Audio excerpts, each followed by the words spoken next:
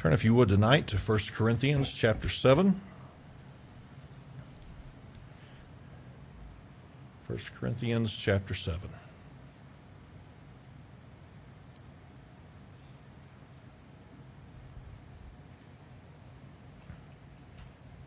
Let's go to the Lord in prayer. Father, it is good to be in your house tonight, and Lord, I pray that you'd bless this midweek service. I pray that you'd use it to speak to our hearts, that you'd use it to be a help to us this evening. God, it may seem, maybe a bit unneeded tonight, but really it's not. I pray that you'd help us to see the benefit and the blessing of it and the help that it can be in our personal lives. I pray this now in Jesus' name. Amen. Well, 3 weeks ago, you know that we began looking in chapter 7 of 1 Corinthians, and I've reminded us of this each week, that Paul spent time answering some questions that had obviously been conveyed to him by the Corinthian believers. And so for the last 3 messages, we've looked at aspects of marriage and divorce and remarriage and being married to an unbeliever. And so last week's message was the one about being married to an unbeliever, and Paul gave his counsel and his advice on the matter. And he said, basically, if you can make the marriage work, even though one is unsaved, then by all means stay together, because there's nothing to be gained. There is no profit to be had in divorcing or separating from the one who is not saved, from the one who is not a believer. And yet, Paul also understood that sometimes that does not work out, that there are times that the unbelieving spouse in the relationship will not tolerate the faith of their spouse. And so they leave, and when that happens, Paul said that you need to let them go, and that you need to be a person who remains peaceful in all of this. And so I tried to show us last week that just the simple truth, that if it can work, it needs to work, and if it can't work, then it has to be very prayed over, and it has to be very, or a person has to be very careful in how they conduct themselves, because no matter what, we have to be Christians. Okay? We have to be Christians, and that can be a challenge. And I know that most of us tonight, like last week, we would say something like this: well, I mean, our marriage isn't on the rocks, our marriage isn't struggling. Now, we don't have to worry about that, and I'm thankful if that's your testimony, if that's our testimony. But divorce is a part of our culture. And we're going to know people, whether we wish this were so or not, we're going to know people whose marriage dissolves. And when that happens, even if it's not us directly impacted, we need to make sure that the way in which we are challenging people is a biblical manner and a right manner before God. All right? And so that's what we talked about last week. Tonight we're going to be looking at a few more verses. Thankfully, it's a break from the topic of marriage and divorce and everything else. I'm looking forward to dealing with something else.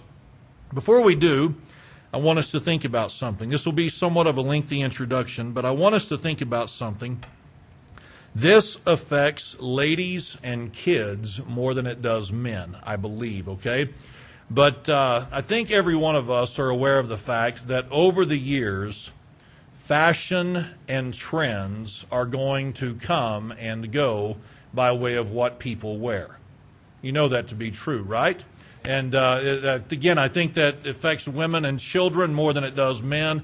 Usually men can wear blue jeans and a shirt of some sort, and they're pretty much fitting in with everything around them, all right? But it does change from time to time, even for men, and it certainly changes for everyone else. I was thinking about this from my perspective growing up. I was thinking about what were some of the trends, and of course I'll not mention all of them. Some of you will remember them, some of you may not.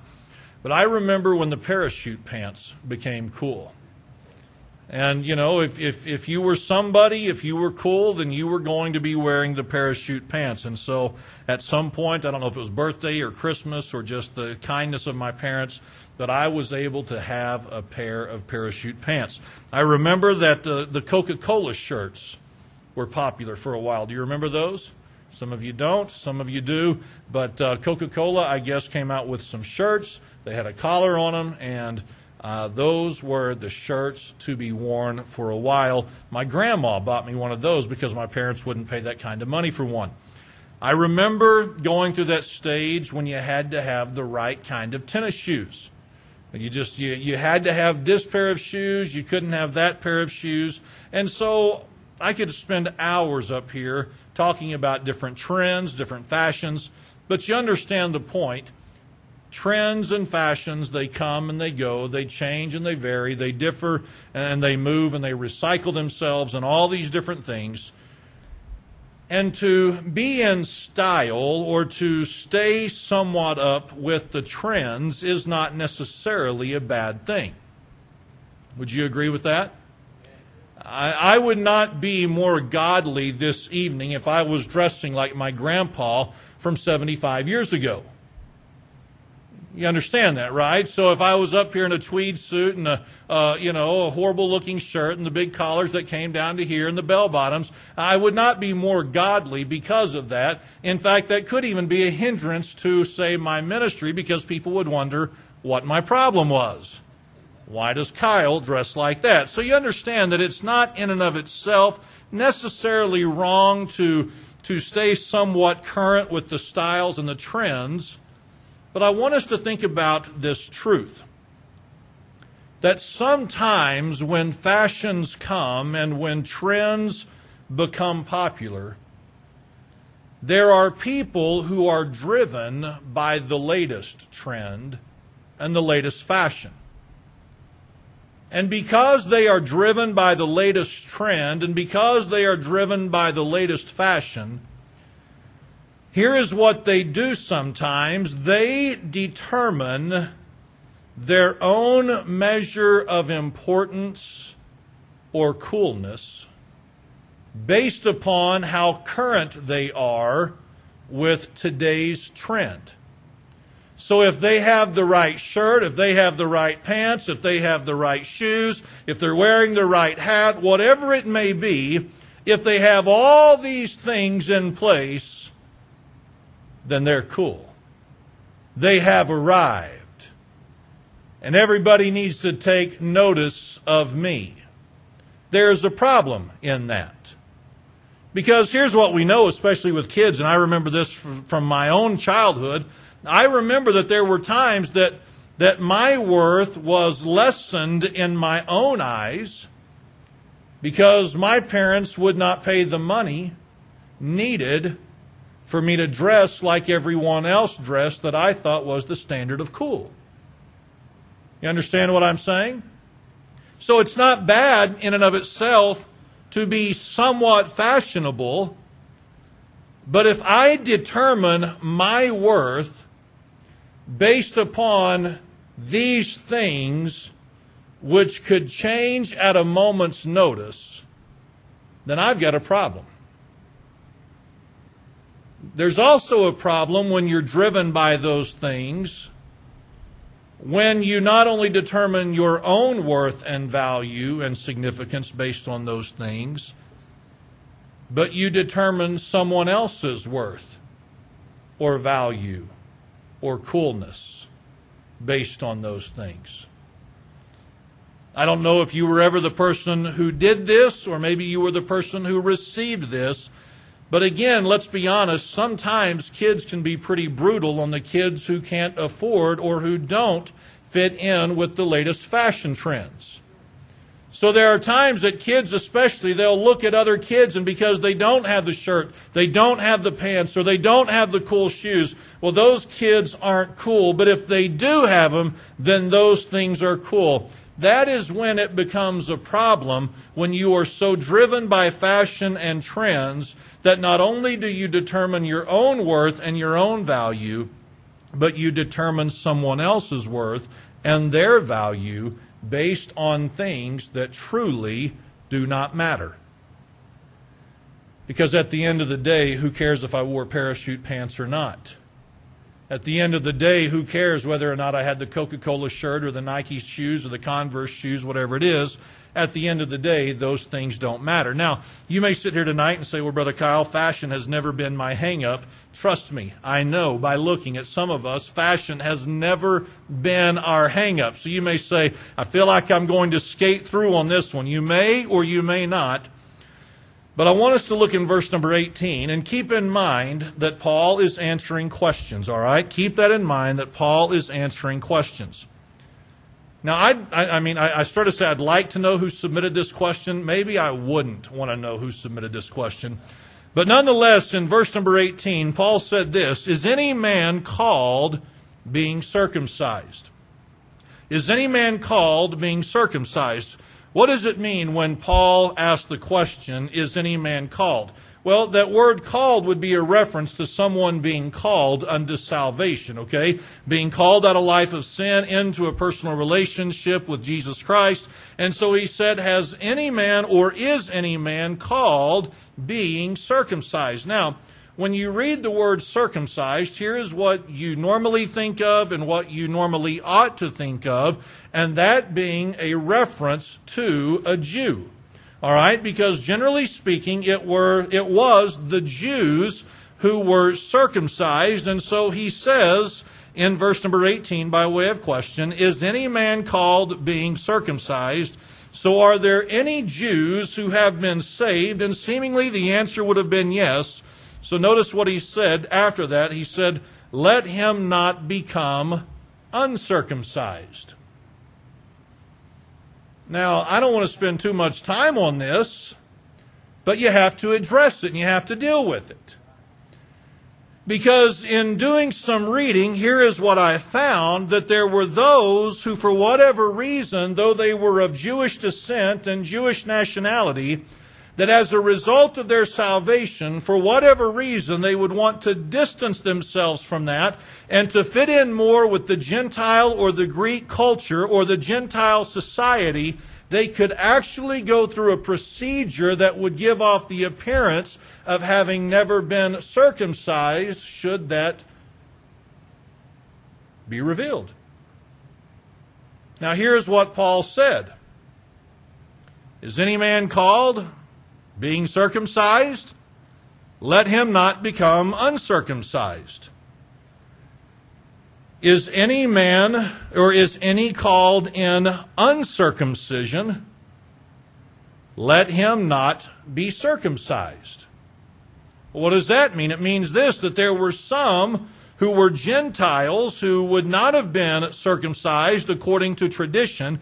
And he said, is there any who have been saved that have not been circumcised? That being the case, again, it being implied that it was so, he said, let him not be circumcised. It's fairly simple to understand, is it not? If you got saved and you were already circumcised, let's not mess with that and try to go backwards. If you got saved and you weren't circumcised, there's no need to be circumcised and move forward. Here is what Paul is saying. Just leave things as they are. Now, why would he even have to address this? Because at some point there had to have been some kind of discussion and maybe some kind of dissension over the subject of circumcision and its relevance or its importance or its significance in the life of a believer. At some point this had been discussed. At some point this had been debated. And at some point there were Christians there in the church of Corinth who said, we need clarification on this. I have been circumcised and people are telling me I should not be. Others are saying I haven't been and they're saying I should. So what is the answer? And Paul said the answer is this. Just don't worry about it. Don't worry about it. How come? Well, notice in verse 19. He said, circumcision is nothing, and uncircumcision is nothing. What does that mean? It just means that. This is not a big deal, guys. At this point in the conversation, this is not something you need to be worrying about. It could also be said like this. Men understand that this is immaterial with God now. God is not worried about these things because he said in verse number 19, here is what is something to God. It's not circumcision or uncircumcision, but the keeping of the commandments of God. God's not worried about whether or not, sir, you are or are not circumcised. What he wants to know is this. Do you keep and guard and protect and observe the commandments that have already been laid out. See, under this new age and this new dispensation, in this age of grace, Paul said what God is worried about is not that physical act, but what he is worried about now is your obedience to the commandments that have been given. So in verse number 20 he says, let every man abide or remain in the same calling wherein he was called. So it says in verse number 20, whatever you are, stay that way and don't worry about it.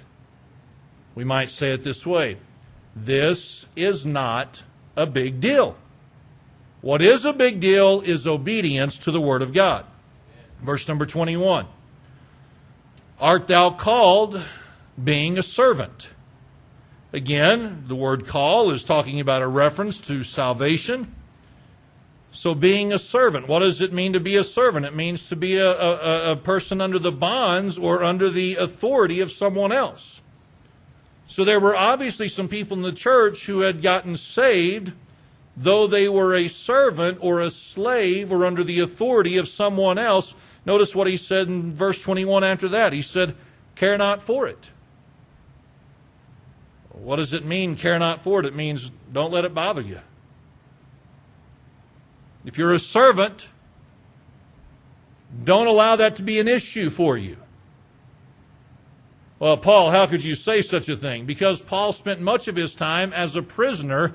He knew what it meant to not have rights and authority over his own personal life. So he could say to one who was a servant who had gotten saved during that period in their life, he could say, listen, if you're saved and you're a servant, don't worry about it. But if thou mayest be made free, use it rather. Simply saying, if you have the chance to become free, take advantage of it. But if that opportunity never affords itself, don't worry about it. Because he said in verse 22, for he that is called in the Lord, being a servant, is the Lord's freeman or the free man. So he is saying, as a result of your salvation, though you are a servant, in Christ you are free. Likewise also, he that is called being free is Christ's what? Is Christ's servant. What is he doing? He's helping the bondman or the servant or the slave, and he is also helping the one who is free, who may not even realize he needs the help. See, here's the one who would be the servant, and he might look at himself and say, I deserve to be free, or I need to be free, or I would be so much better off if I was free. And Paul said, if the opportunity affords itself, take advantage of it, but if not, don't worry about it, because the one who is seemingly free, he is still a servant of Christ, which means he's not free to himself. So there's no distinction really between you except in title and in social standing.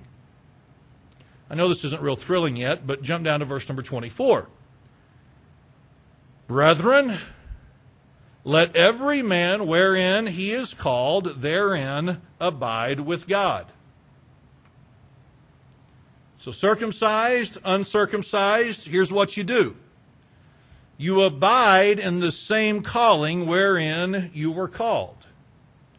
The servant and the free man, here is what you do. You remain or you abide therein with God. Whatever position you are in, be content to stay in that position. Do we understand this? Okay. Now look in verse 23, because here is kind of a critical point or a crucial thought that Paul conveys. He said, ye are bought with the price.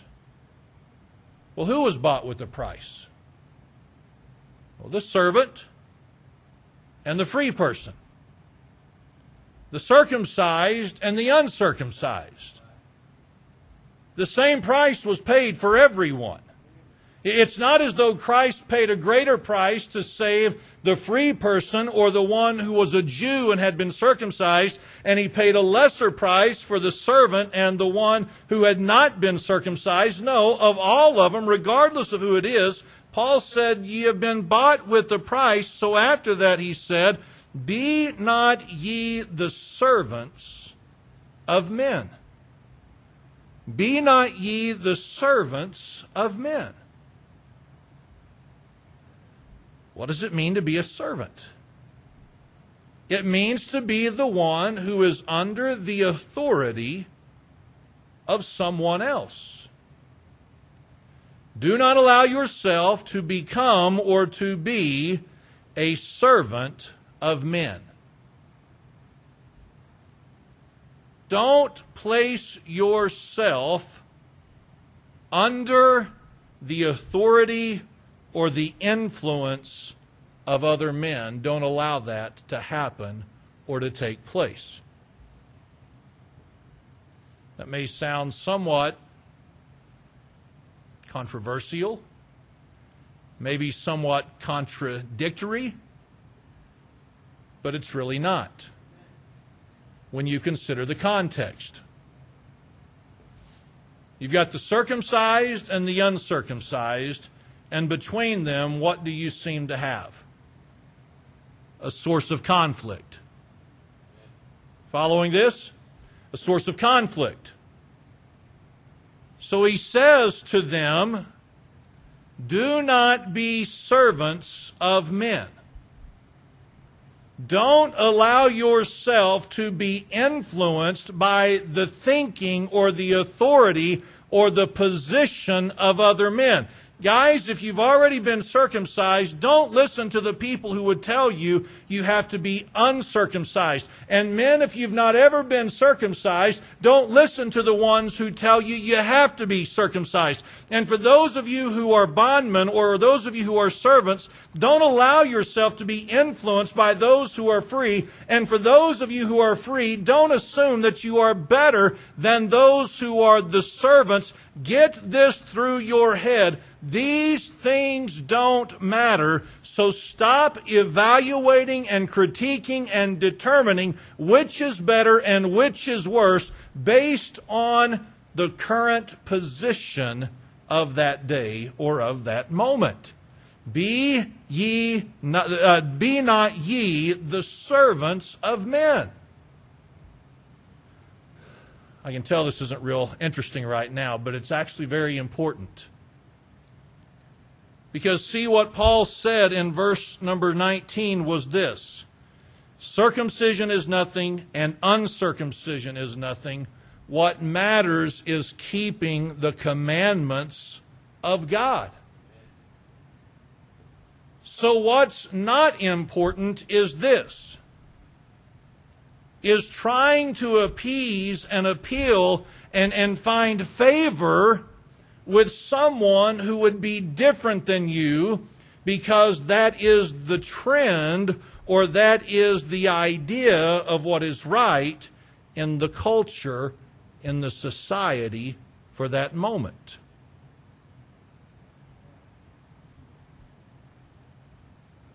It doesn't even matter. Listen, it doesn't even matter. Just like what a person wears, what a person puts on, those types of things, that doesn't even matter. So when you're talking about these issues, Paul would say, these things don't matter. So therefore, don't allow yourself to get it into your head that these things do matter. Don't allow these things to drive you and motivate you, and don't allow these things to determine your worth or someone else's worth in the sight of God based on how much they do or do not agree with you. Don't do it. Find the Word of God, find what it says, do that, and don't worry about all the other things. Now this evening, I don't know if this is making any sense at all. I don't know if this is connecting with us at all, but I want us to think about just a couple of things, all right? over the years, here is what you see if you've been in church very long. You see that trends kind of rotate in church life like they do in fashion and other things. Do you know that? Trends and positions and attitudes and thoughts, they come and they go. Okay, I'm going to share a couple of things just by way of example. All right, whenever I was in Bible college, these were the rules. I had to dress like this every day. I had to have on slacks, a shirt, and a tie every day. That was required of me. Is there anything wrong with that being a requirement at the college that I attended? Of course not. But if you were to go back to the same college that I graduated from a little over 18 years ago, here's what you would find, that things have changed and the men are no longer required to wear what I was required to wear 18 years ago. Now, if I'm not careful, here is what I could do. I could look at the trend that I was in and look at the trend that they are in, and I could say something like this: I was more spiritual because I dressed in this manner whenever I went to college. Apparently, things were far more serious whenever I went to college, and apparently we had much more of a heart for God whenever we went to college because we got up and we dressed up for school. And those who are living in the trend now at the Bible college may say something like this: you're just a bunch of legalists. Because you're making a big deal out of whether or not we're wearing a slacks, a tie, and a dress shirt to school. You see what happens here now? You have division because there is a difference over a matter that really doesn't matter.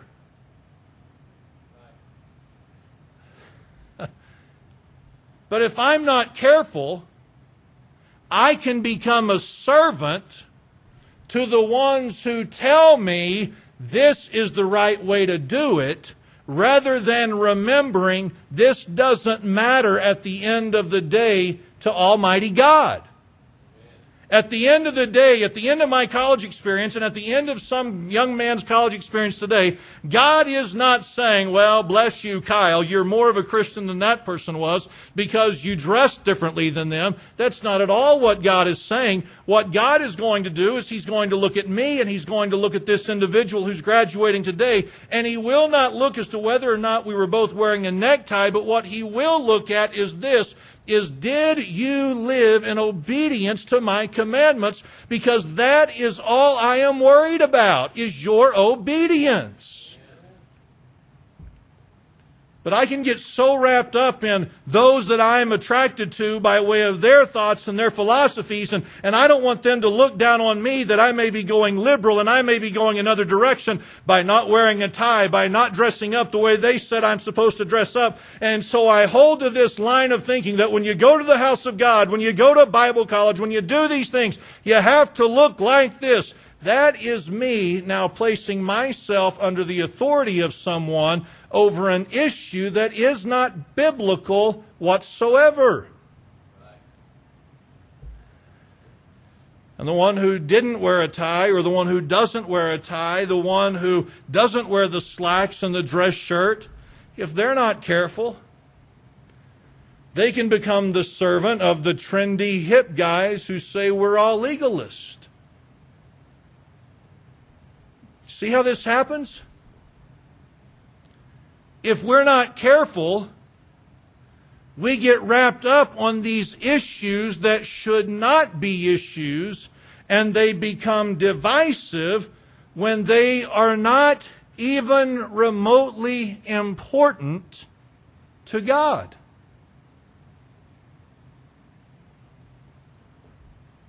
Have you ever noticed that this is true in all denominations, not just ours, but in all denominations? Strong personalities tend to get followers.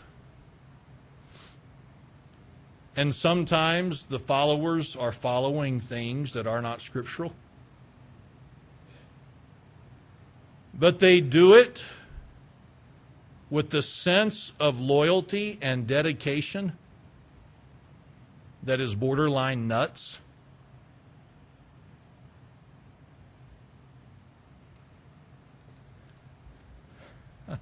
See, the person with a strong personality, they preach things like this: men ought not wear jewelry. Whatever. How much jewelry is too much jewelry? Is my wedding ring a sin against God, or is it not a sin against God? Should I wear the tie pin, or should I not wear the tie pin? Should I wear the ink pen in my shirt, or is that a little too flashy? You understand how that can get silly? Of course. The notable, strong personality preaches, ladies, don't wear any makeup and don't ever cut your hair. And so you show up at their church, and what do you have? You have a lot of ladies with long hair and no makeup.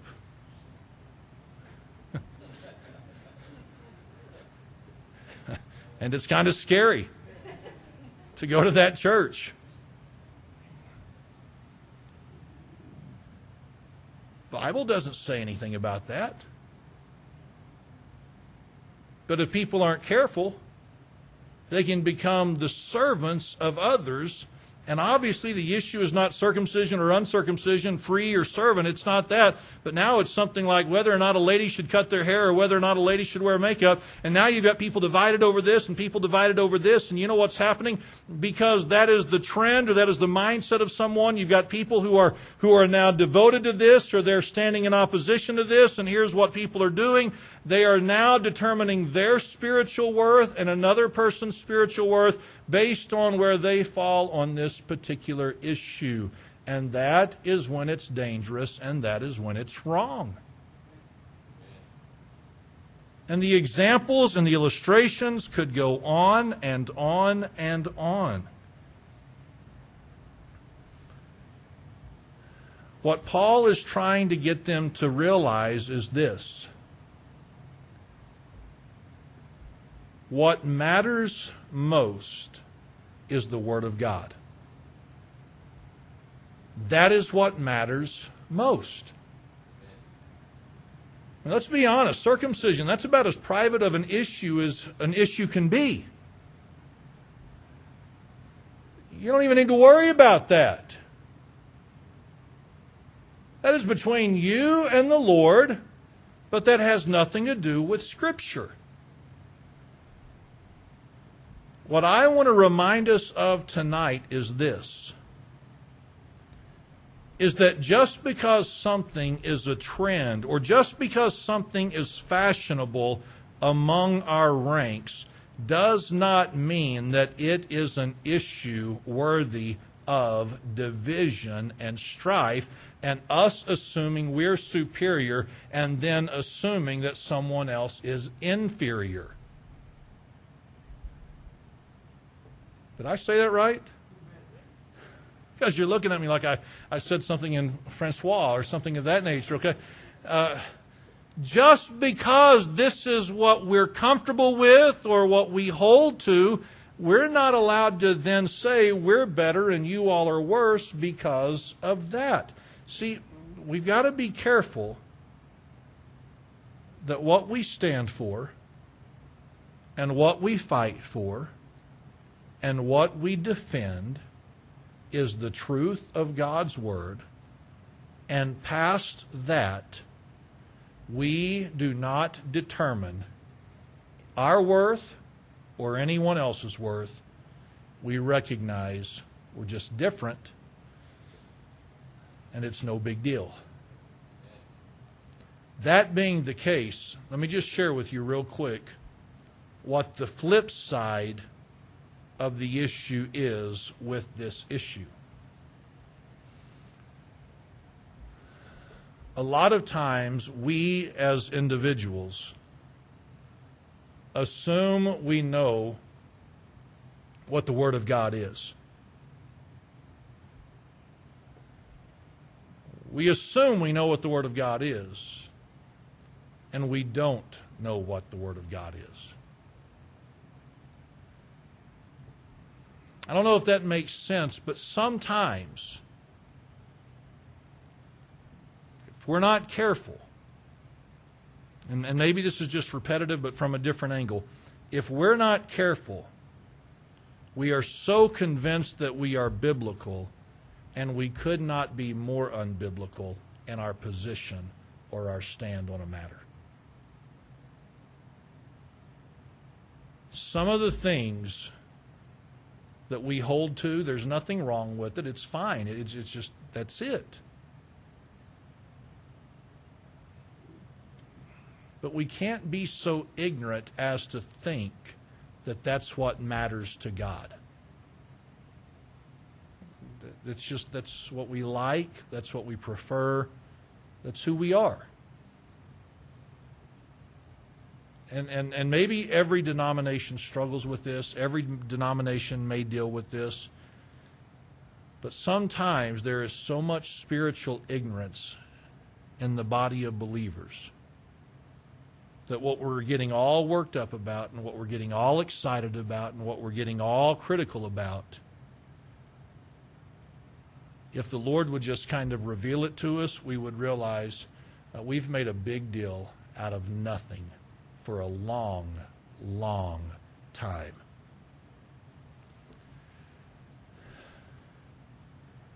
Just give you a quick example, okay? And I mean nothing by it, it's just a recent example. Saturday evening, the missionaries that were with the fair showed up. I had been to the youth center to exercise, and I had done some things around the house, and I was still in a pair of exercise shorts and a t-shirt. And you know what ran through my mind? I wonder what these people will think of me because I'm in a pair of exercise shorts and a t-shirt. And whenever they pulled up, he had on a pair of jeans and she had on a blouse and a skirt. And you know what she said? She said, I wore a skirt because I didn't know what y'all would think of me if I showed up in a pair of pants. That's truly what she said. And I said to them, I said, isn't it pathetic that both of us were worrying about that? Because at the end of the day, that's really not an issue that matters. And yet in our ranks, we've made it an issue that matters. And then we wonder why people aren't impressed with our faith. Because y'all squabble over that? We've been known to. We need to be careful to not get so hung up on the latest trend that's what we determine our own spiritual worth and someone else's spiritual worth. We've got to know the Word of God, and that's what matters. End of discussion. Otherwise, we are servants to someone else's thinking, and that's pathetic. It really is. Let's all stand this evening and bow our heads for prayer.